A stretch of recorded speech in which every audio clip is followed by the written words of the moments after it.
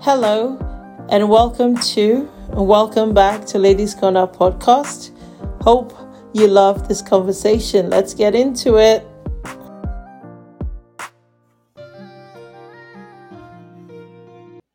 Oh, good afternoon. We are live. This is Ladies Corner with Tia Diemo. Thank you so much for joining us. Today we have a very special guest, Kasey Manchin. She is a co-founder and chair of Parity Yeg and the founder and chief operating officer of Areta Labs. Welcome, Kasey, to Ladies Corner with my humble self, T. Hi, T. I'm so happy to be here. Thank you for having me. I'm really excited for this. I love your shows. So thank you for including me. I mean, look, I look at you, I was expecting someone with thick glasses. Like what you do is you own a tech startup. But you look so beautiful and you look like an everyday person who does not undergo any kind of stress. Oh, makeup is a wonderful thing. Let me tell you. Yeah, thank you. I definitely have had my fair share of stress. And yes, as you said, a tech startup, it is just a wild journey. It is very, very wild, but so enjoyable. And I am learning like just an incredible amount. So I'm fortunate and lucky that I get to do this. Okay, so let's start with tech startup. Just, I want to like go downtown somewhere and brag. I own a tech startup. Just to refresh so my question is, why was there a need for Areta Labs? And can you explain what you do at Areta Labs and the concept generally behind that beautiful idea? Yeah, for sure. Sure. Okay, so in my work with my co-founder, oh, did we lose T? No, I'm here. Oh, there you are. Okay, sorry. I just right see. I just gave you the full screen. Sorry. You'd think I would like know this kind of stuff, but I don't. Anyways, yes. So in my previous work with Parity YEG and really just through my work on working towards gender parity, we would recruit women to run for office. And more often than not, they would say that online toxicity and abuse was a major barrier to running. And we saw that across the board with many different candidates, regardless of party affiliation or if they were running federally versus provincially. And so we really wanted to do something about that. It was something that we knew was a big problem. And it's sort of one of those problems that everyone knows is a problem, but no one really necessarily wants to own the solution. So we decided that we were going to use technology to help us. And given that Twitter is the most politically engaged platform, especially for candidates running, we decided to invent a piece of technology that essentially scans and scores sentiment towards a set list of candidates. In this case, it was women running for office in the 2019 provincial election was the first one we did in Canada, here in Alberta. And then for every extremely toxic or abusive tweet that it found based on our scoring, it was automated to post a positive message in response to really help build culture, build awareness, and really show candidates that their feelings were validated in what they were experiencing, but that there was a bunch of people that had their back. So we deployed that really just off the side of our desks as volunteers. I used to had a wonderful job working for a city councillor and in politics, in communications and policy advising.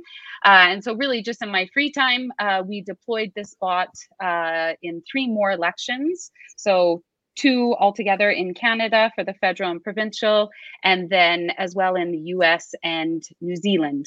And really it was just from there we did a lot of market research. We had been contacted by quite a few different mostly nonprofits at that point, that were interested in the solution and interested in what we were working on. I know I'm taking a really long time. I'm sorry. So we did, long story short, we did a ton of market research, realized that this piece of technology, not only was it able to track sentiment and do all those great things on a public channel, but much like all workspaces, whether they're public or private, there is a need to build culture, especially remotely and digitally now more than ever. And so through that market research, we were encouraged to then use that same piece of technology essentially, but put it on a different platform, which is now in Slack. And so it posts positive nudges based on behavioral science, and then uses automation, machine learning, and artificial intelligence to scan and score engagement and sentiment within your digital workspace, but really be proactive in building that culture before it gets to a point that it becomes toxic.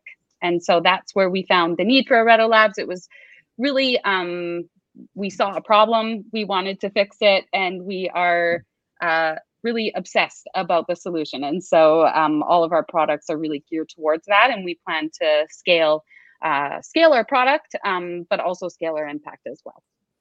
You know, I feel privileged right now that I'm talking to someone who's done global work. And when I read on your Twitter feed that your work is being used in New Zealand, in the United States, right here in Canada, and this is you still humble. And part of your work is used. I downloaded Slack for the first time last night. Oh, And to cool. think, yes, you Yeah. see how privileged I've become. I love it. I'm like a techie. This is incredible what you do. But forgive my ignorance. This is No. when I think techie, I think it's so way above me. I can't even relate. But you're bringing it down to me to explain that technologies in our daily life. How bad was the online? Could you please comment on how bad the online toxicity? I don't know if I pronounce that right. Toxicity, yeah. Yeah, how bad that problem was before you stepped in with a solution. Yeah. So going back to, if you'll remember, the 2019 provincial election when Premier Notley, actually the 2017 provincial election, 2015. I'm sorry, I'm getting my years wrong. Whenever Premier Notley, at the time Premier Notley was elected, there really, I think that's when it became overly apparent just how toxic digital platforms had become, especially for people who are running for office and elected officials. That was really, I guess, when we became acutely aware of just how much of a problem it was, and seeing that impact cascade down throughout the community, and those candidates that we had been recruiting, and just seeing like really just how much it deterred people from running. That's really sort of the catalyst to it. When we first deployed, if this helps give a sense sort of at all, when we first deployed the bot during the federal election in 2019, forgive me for all of my dates, I really should remember these. But in 2019, the federal election, we had deployed the bot for that election, and at the time, Catherine MP McKenna, we I can't even read on air the types of tweets that she was receiving. They were so toxic, to the point that we had set so on the front end, I hope everyone's still following, but on the front end, the automated part of the Twitter bot is again those messages, and it's based on scoring that we do on the back end of, it's much more complicated, but basically a sort of toxicity score. But it's scanning messages to give a probability of how likely something would be considered toxic by the person on the receiving end. And so we set that threshold at, I think, 80% that first time. I think it was like 81%. And we quickly had to increase that like purely because MP McKenna was receiving so much toxicity that the bot would have tweeted so much. Well, it did tweet so much that we essentially were flooding Twitter feeds and got into a little bit of trouble with Twitter, which is okay. We learned from that. That's always a good thing. But so if that gives you any sense, we had to then increase that scale, increase that threshold to, I think it was about 93 or 94%. So you can imagine the types of messages that she was receiving for it to be that high. Yeah, I get it, because even normally I have never experienced this, but I know people who are boarded or burdened by trolls, people who are just nasty for no reason. So I think yeah, it's a brilliant idea, I'd have to say, and that's why it's been so very well received. As a small business owner, I'd like to ask you, how did you find, when you talk tech, you're thinking millions and millions of dollars. Like, I'm thinking that you've got billionaire friends. I'm thinking maybe you go golfing with people who just write the checks out to you. So the question is obvious, Kasey. How did you find money to make this a reality? Yeah. So a couple of things. I understand that stereotype. I used to hold sort of those same thoughts about tech, and especially when we talk about, you know, tech startups and doing fundraising rounds and all those things, you think of like those, you know, unicorn companies that raise an insane amount of money and are worth billions and sell for billions and all that kind of stuff, and that definitely is obviously a reality. It's not the reality for everyone, and I would say probably more than not, it's not the reality for most. Tech startups are just an incredible amount of work. And so we use, we essentially have been doing this full time for a year now, when we decided to say, okay, like, let's go all in and create a company and do this. And we use both traditional and sort of like traditional forms of financing our company, but also traditional like tech startup or scale up forms of fundraising. So we are doing an angel investment round and looking towards series rounds, which just means you're doing larger investments with venture capital. But up until now, we've really just bootstrapped. So we've relied a lot on a bit of our own personal finances. We have the absolute privilege of being able to take a year off, basically without pay, to pursue our dream, which is a really big privilege and a lot of pressure. And then we are very heavily reliant on grants. There's a lot of support out there. It does require a lot of patience and a lot of work to develop those relationships and really be able to take advantage of the opportunities as they come.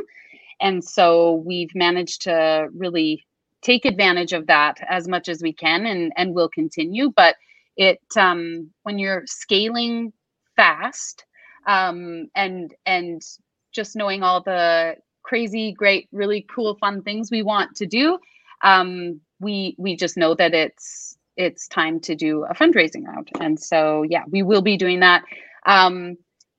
Yeah, as far as like, yeah, the whole tech, I hate to say this, but it's sort of like that bro tech culture that definitely exists. I would say it's far less in Alberta, so far less in Alberta, but for sure you run into that. But mostly it's just really, it's people that had a good idea or were super passionate about a problem that they wanted to solve, and tech was just a really great way to use it and make it accessible.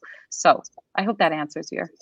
To be honest, I like the way you've wiggled fundraising, grants, venture capital, our personal finances. We took a paycheck freeze. We ourselves didn't get paid. And that is the reality, I think, for so many small business owners like you. Put in untold hours, and it takes a while for all that money to come. to come Absolutely. together. And so I appreciate your honesty and transparency with that. This Yeah. is another curious question, which I think stems from my lack of understanding your industry and your world. Do you find that Sure. there are many women in the tech industry, or is it dominated by men? Yes. It is absolutely dominated by men. There's no way around that.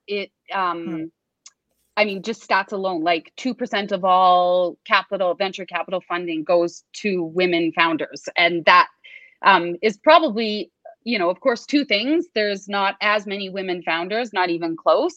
But maybe there's not as many women founders because we don't fund them like we do others.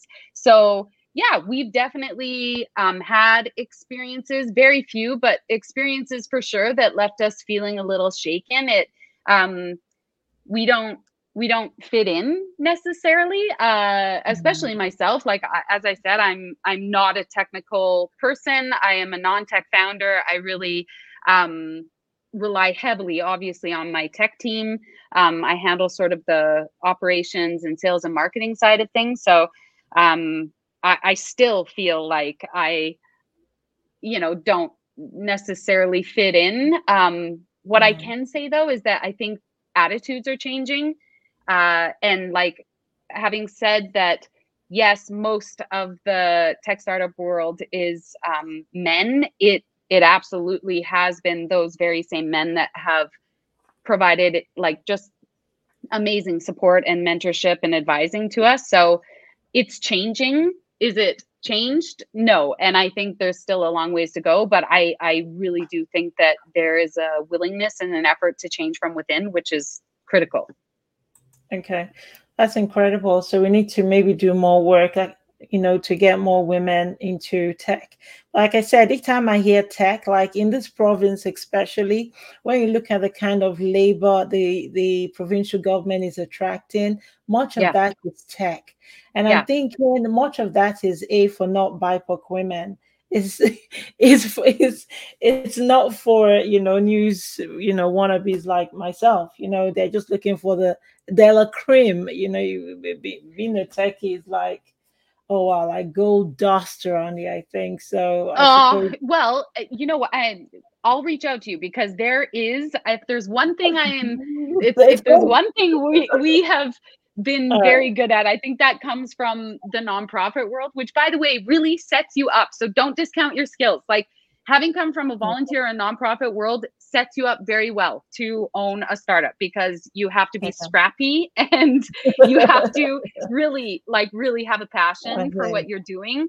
And most, if not all, of the volunteers I've worked with in past experiences would be incredible startup owners. So don't let Oh, that that's good. at all deter you. But there are a lot of things that we've learned, and always Mm. happy to share them. But also, there are so many grants. There are so many grants Wow. Okay. that are just accessible that you just don't know about because you don't Mm. necessarily have the right advisors, not the right Yeah. advisors, but it's hard to access all that information. And I mean, that's a whole other topic, but it could be made a lot more accessible. But I'm happy to share I am going to collect yeah, because your there's mobile tons. number at the end of this. You got it. I Totally, you got it. And like, You're going to be there's my lots. best friend, and we're going to Yes. explore this techie world. So I can just brag. I'm a techie now, Hey, I'm a techie. I got a tech startup. But like, really, why do we, I think it's funny that we like need authority to say that we're like tech, like you're running a podcast. That is So this is technically like, anybody can come on Facebook and well, do this. I didn't think of the technology. You did. It is a difference, though. Okay, I'm like a wannabe. You're like the real oh, deal. you know what I thought? Okay, so let's clarify too. Lana is really the driver of the Right. idea. She's the one who came to me and said, okay, I think we might be able to do this. So it's, yeah, it's, It's an incredible idea. It's not yeah. for ordinary minds for sure, but it's an incredible idea. It takes me to another question. Does your digital work life ever end? Do you ever switch off? Because anytime Twitter is up, which is 24/7, that's a red lab work. That's you working. How do you do it? Yeah. Um, that's such a good question. I wish I could say that like I have figured out how to balance this like sort of digital life. And I think we're a remote work company. We have team members from literally all over the world that work at all different times, and so that creates a lot of opportunities but also some challenges that as the owner and leader of sort of the strategy and plan, it's up to me to deal with some of those challenges.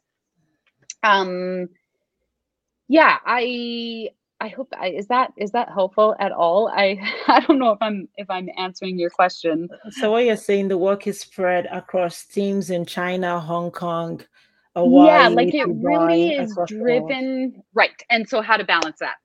That's One thing interesting. I did start doing, which has really helped, and I learned this from one of my mentors. She really said, like, you need to actually put in your calendar um, time where like people can't book you for things, and that you Oh are yeah. taking that time to for yourself. So in my case, I love walking and I love dogs and I love walking my dog and being active in the river valley. So I would always and still even today I always take time out of the day to get outside. That really helps. And then in the evening I am trying trying harder to hold myself accountable and ask my family to hold myself accountable for not checking those sorts of things. It's hard because you feel such a sense of responsibility when your team is working and you're just sitting on the couch type thing. But I'm also really trying to learn and I guess acknowledge and put into practice that I'm a better team member when I have sleep and Oh yeah. fill up my cup in other ways. So Oh I yeah. guess all that to say, it's important and something I will continue to work on because I don't know if digital life ever ends. It's become so ingrained in our culture now, especially in workspace, and I think that that's great. There's so many opportunities it's opened up for people, but it can also it's so easy to switch into work mode when your Oh phone yeah. can be your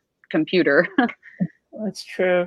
Yeah. You alluded there to what you do for your mental health, and mental health is so important Hmm. in our world, and I cannot talk about it enough because if you're not careful, the dark world of your mental health would envelope you, and then you're not able to do anything. So I want you Yep. to dig into that just a bit for me. What do you do? You own a tech Yeah. startup, that's legit. You own two massive global companies, that's legit. How do you look after your mental health? Yeah. It is so important.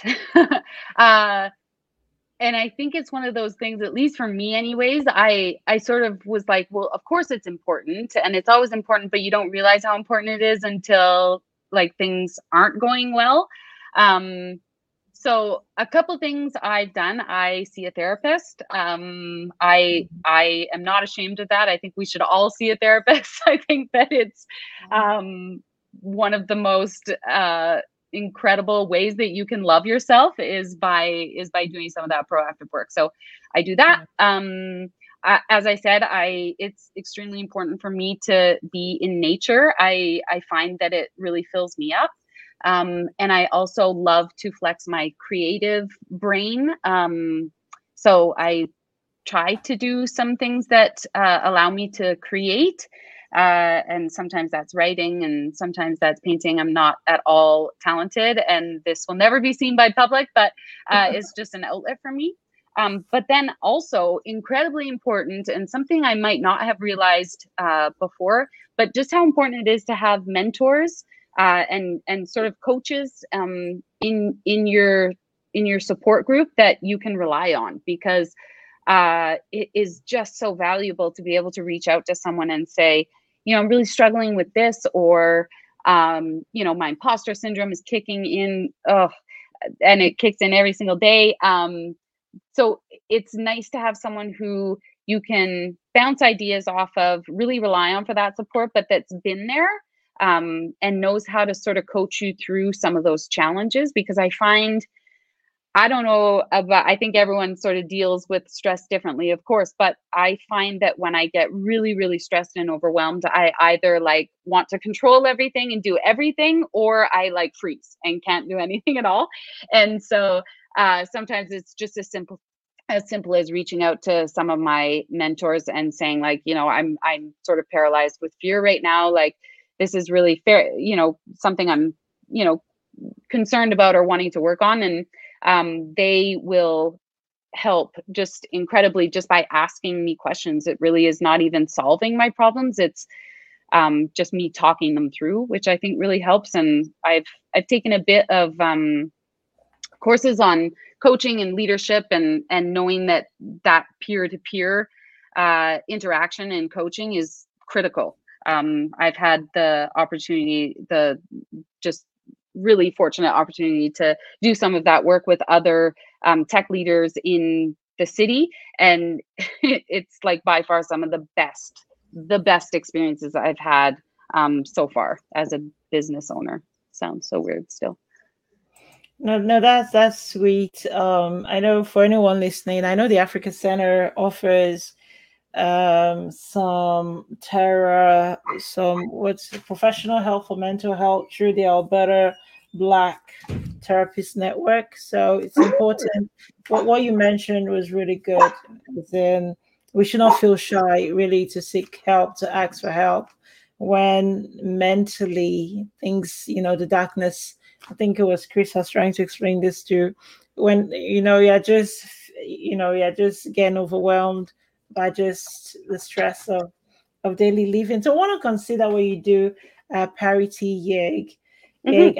and at any time in our province's history or in Edmonton's history, Parity YEG is so important because we have a lot of female candidates. Okay, let's talk about what Parity YEG is first, and then how important as Parity YEG been for the candidates running in 2021 elections. Sure. So Parity YG started early 2019. Okay. It was myself and four or five others that had been doing work previously towards gender parity, but wanted to focus a bit more locally, as we found that there was a need for some grassroots type organization that would focus especially towards the municipal election, the upcoming municipal election. So that was in 2019. We formed Parity YG.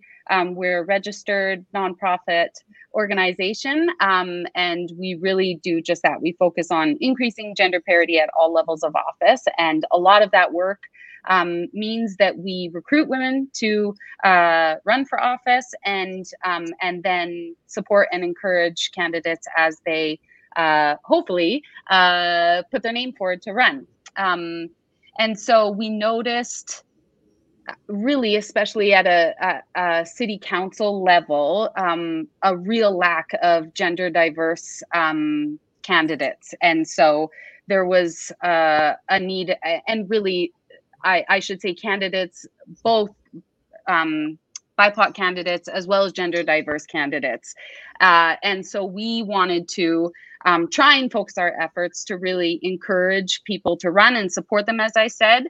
And so we did a number of things, including creating campaign kits that have been sourced from lots of different community leaders that do a lot of this work.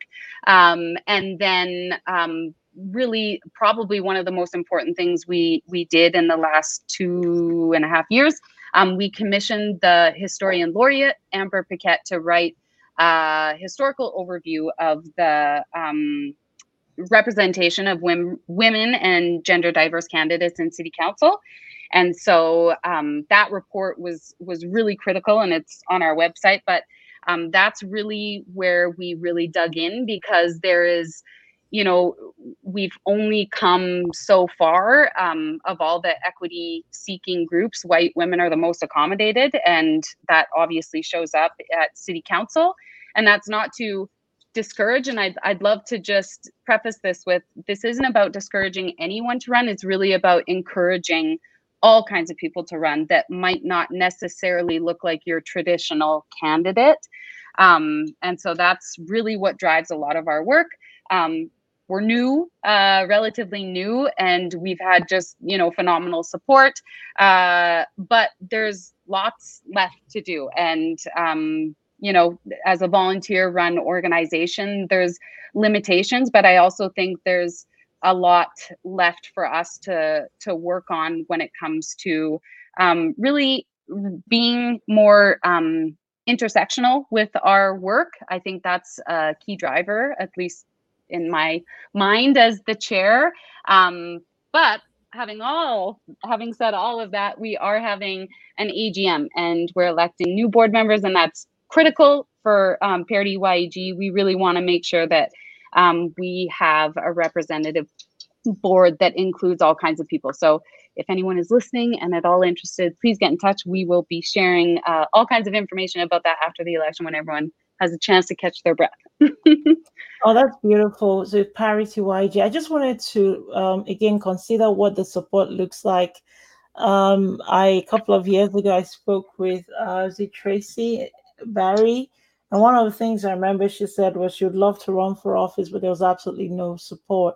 So, and I know Parity YG is volunteer led. Do you give money to these female candidates? Is that what you do? I wish we could do that. So a couple of things. Because we're a registered nonprofit and we're registered with the Societies Act, we aren't able to fund any candidates, any political candidates. So we're sort of bound, and we've had all kinds of discussions about this because, yeah, we could go down that. But currently, as it sits, we are bound by those restrictions when it comes to fundraising directly for candidates. How we've gone about doing some of that in the past is holding fundraising events so that candidates have a free way of hosting an event to try and drive fundraising dollars. And so we did that pre-COVID, and it was really successful, and we had planned to do that again, but of course things all changed with COVID. And then really just on that note, I would mention that, municipal candidates are even in some ways worse off when it comes to fundraising dollars because there is no party affiliation. You really are, left to fundraise on your own, which can be, both a blessing, but also it can be a challenge, especially for candidates that might not have the big networks with the big pockets. And that's really where I think we really need to rely and hold those political leaders that are holding that power to really open up space for others. And so we've seen that, I think, a little bit more for sure in this election. We've seen some pretty big endorsements of some good candidates, and people are getting involved and sort of stepping aside to let the next generation of candidates move in. And so I think that that's really good. But I do still think that there is a big gap when it comes to fundraising for women and gender diverse candidates, for sure. There's different things we can do. Obviously, I'm getting into like the technical stuff, but with the new fundraising rules and third-party advertising rules that were just recently enacted for this election, there's, again, as most things, good things about that, but also bad things. So it can be tough to get support of essentially what are PACs, and that is groups of people that will pool money together to support or endorse a candidate. That can be tricky, and I just know from my previous work volunteering on lots of different campaigns with different candidates, it's incredibly hard to ask for money, and I think it's even harder when you're not used to it or maybe don't have access to the same type of network opportunities that have allowed you to practice asking for money and getting comfortable with that. So I think it's really on all of us to make sure that we're not only being choosy in our candidates, but in also who we support, because I think that there's many candidates out there that would be wonderful, and we're missing out just simply because they can't raise hundreds of thousands of dollars, which seems silly. To be competitive, to run competitively. I hear you. So would you say you are not exactly pleased, or you are pleased with the progress, as it were, the parity YG is making right now? Yeah. Okay, go. Yeah, sorry. Oh, this is a hard one for me. Absolutely. Am I pleased with the work that Parity YEG has done, and just really where we're at?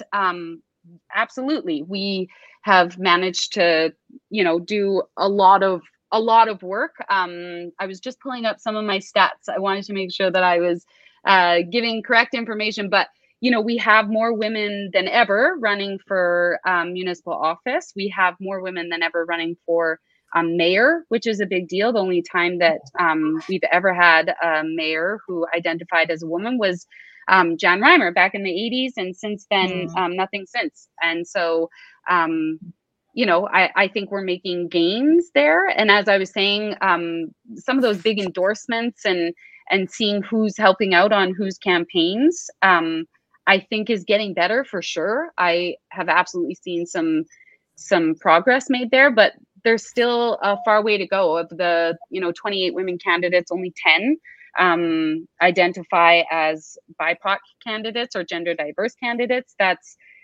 certainly not representative of our city. So I think there's a lot of work to do there. And I think Parity YEG has to do a lot more work when it comes to being more intersectional with what we do. And so I guess that would be my hope for the board moving forward, and certainly where I would like to lend my efforts is to make sure that we're being really intentional about that. So I would say we've made some progress and some gains, and I really have really high hopes that we are going to elect some fabulous candidates, and I'm really excited about that. But there's always more work to do, and I think if we can work ourselves out of this job, that's great. I mean, the end goal is to not be needed, but I don't know if we're at a point where we're not needed yet, if that helps. Yeah.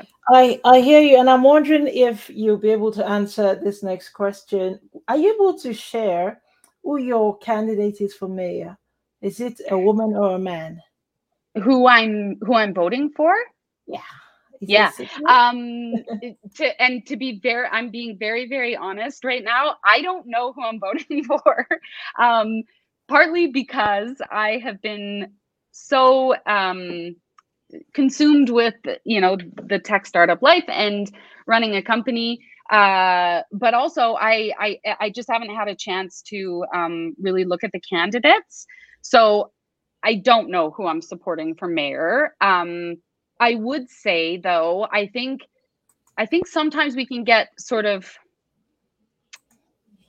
I found at times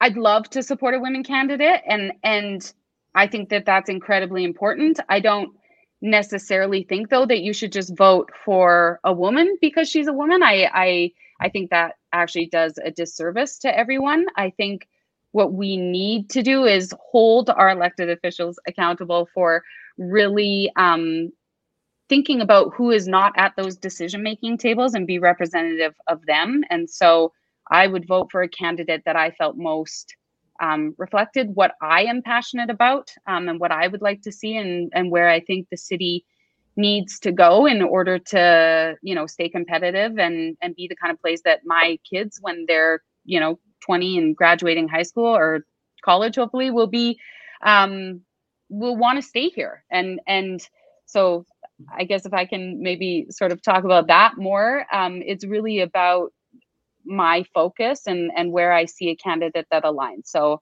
a lot of that revolves around, equity seeking groups and what representation we have, how we can ensure that the city is equitable for all, and representative, as I said, but also, climate change is a huge concern of mine, and something that I really hope to see candidates addressing, because it's not just a federal or a provincial problem. It's an all of us problem. And I think cities have a large part in creating innovative solutions to tackle some of those challenges. Thank you, Kasey. Today is World Teachers Day. Yeah. Was there a teacher that influenced or inspired you more than others? Would you like to share? Yeah, my grade 2 teacher, Mrs. Delinsky, she didn't, it was, I am a pretty creative person and probably a little bit quirky, and I've been told that. And she really just embraced that and made me feel like I had this gift to share with the world, but also made me accountable for that as well. And this is in grade 2, and I still remember her, but she was just lovely. She was so kind to me. And I guess sort of is what inspired me on my journey to volunteerism. If that, I know that sounds like a big stretch, but just some of the activities that I got to do out of that, she thought that, I should go into poetry and sign me up for some things that like I never would have done had I not had someone who sort of saw that in me. So I would say that. Other teachers, so many teachers I've had, both in the traditional sense of being in school, but also so many teachers I have that teach me just great things and lessons about life and how to be kind and how to run a business successfully. So. Oh. Oh, we love you, Mrs. Delinsky. If you I ever know, hear Mrs. this, Delinsky. Oh, she was so kind. She was like, she was so lovely. And she let me I had a bunny rabbit named Huggins, and she let me bring Huggins in for show and tell. Anyway. Very special. Yeah, she was great. Teachers are so wonderful. Like, we're just, I think some of the great teachers my kids have had, we've just been so lucky to have just great teachers. Teachers are just the best. Very blessed, and we should appreciate them, especially today. As a final question, there's Thanksgiving going on Monday. What are your plans for Thanksgiving? Yeah. What are my plans? I don't really have any, to be honest. I will likely spend a lot of time in the River Valley with my family if it's nice, and do a lot of bike rides. And we'll probably have some sort of a dinner and celebrate that way. But we don't necessarily celebrate Thanksgiving in the traditional sense of how it came to be in Canada. So it'll be a lot of relaxation and sadly probably work.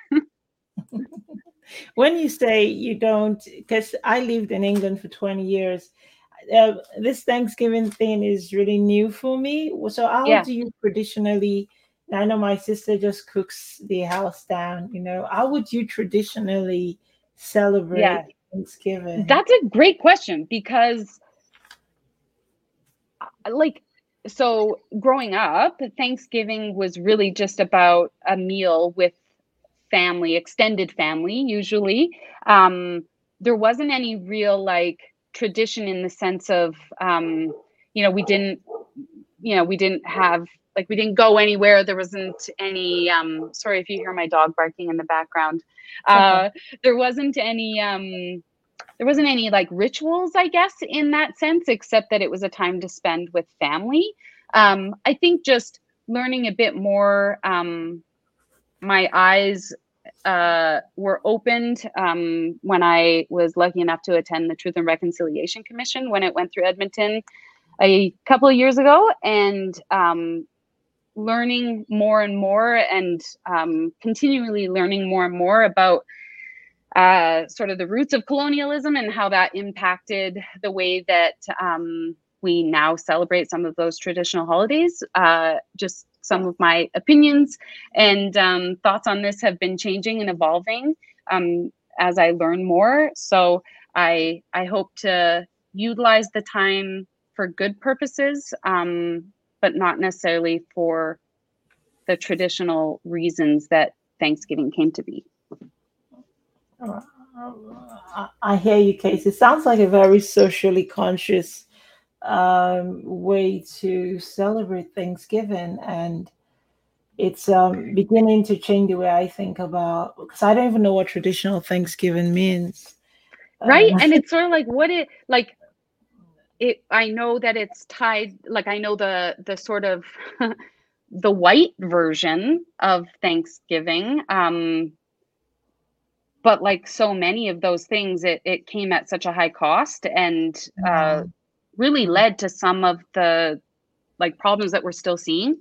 And one thing that I just will always take away from some of the conversations I had at the TRC and since then with some of the people from that community that have been willing to share these deeply painful things, is that I think so much of the work so far has rested on the shoulders of those seeking equity, and I would really like to switch that. And so if there's those, little things that seemingly seem, like small, maybe just small little things that might not have a big impact, I do think that over time those little ripples turn into waves and can create big change over time. And if nothing else, maybe my kids will learn a different version of Thanksgiving, and that's always progress too, I hope. But I still make so many mistakes. We all do. And that's the thing. I think it's just intent. It's like if your intention is to learn and grow, then I think we can all benefit from that. All right. Yeah. And when I think Thanksgiving, I'm thinking the American Thanksgiving we watch when we watch these soapy movies and they kissed on Thanksgiving Day, or three different families dying, running across different airports. Exactly, yes. For Thanksgiving. Yeah. So that is the Thanksgiving I know, the Hollywood version, so it's incredible.